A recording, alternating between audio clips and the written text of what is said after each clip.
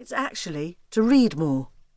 As I never have a problem with switching off the telly and curling up with a good book, I chose to begin my challenge with the second favourite resolution, to lose weight. My weight loss challenge couldn't have come at a better time. I'd had to invest in larger work trousers to accommodate my expanding waistline. I had 4 boobs instead of 2, and I hated to admit it, I had back fat. My goal for month 1 was to start a healthy eating regime. I don't like the word diet. It takes 21 days to break a habit, so I hoped that by day 22 I would be able to look a bag of crisps in the eye and say quite confidently, "Not today, thank you." So, where to begin? I could follow one of the many weight loss plans published in magazines, or I could go online, but I knew if I wasn't kept in check, I would cheat and forget that I ate a deep-fried Mars bar after lunch. There was only one weight loss program which would work for me, and that involved physically attending meetings and interacting with people. So I joined Weight Watchers. They have an excellent e-source system which would, combined with the weekly meetings and standing on those scales in front of another person, keep me motivated. Let the weight loss begin. By week 2, I was still recovering from the shock of my first weigh-in at my meeting. I was astounded to find that I had put on 2 stone in just 7 months. This I discovered as I teetered on the scales, stripped down to the bare minimum of acceptable attire for a council library annex room. My Weight Watchers leader, Andrea, looked at me sympathetically as she handed me a smiley face sticker. "All the support you need is here," she told me.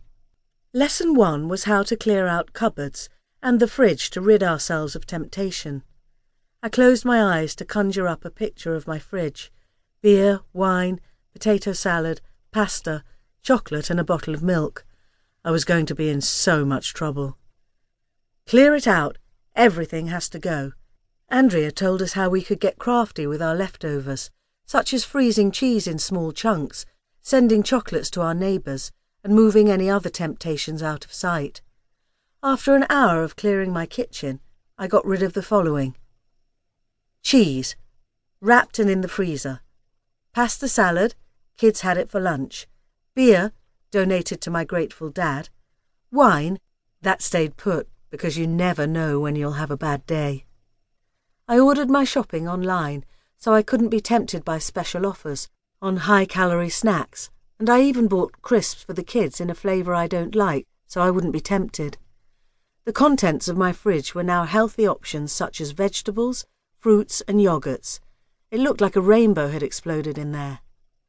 As week 3 arrived, the weather turned icy, so I managed to leave my frost-covered car and walk my daughter to school nearly every day. The exercise and fresh air helped with the weight loss. Even though I had a great start to my weight loss, losing 6 pounds in 3 weeks, my willpower flagged at the weekend, and on one occasion I did succumb to a treat on a Saturday night.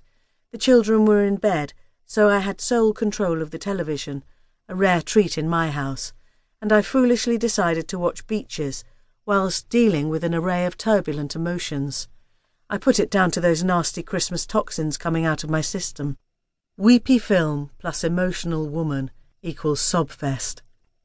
It wasn't pretty, and yes, I attacked the crisp cupboard. Granted, I only devoured the 1 pack, cheese and crackers and a chocolate bar, but I felt awful. On Sunday morning, I looked like I'd had an allergic reaction to something, and my face was swollen and puffy.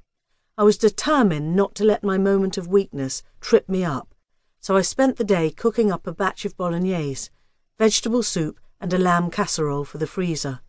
I felt so much better, and even though my vegetable soup, 3 points, looked a bit like wallpaper paste, it tasted fabulous. Week 3 is the most notorious for abandoning our New Year's resolutions, and I could relate to this. To make myself feel better, I cleared the drive of all snow, which obviously deserved a treat. This then turned into 2 treats when it started snowing again, and my freshly cleared drive had yet another blanket of snow over it.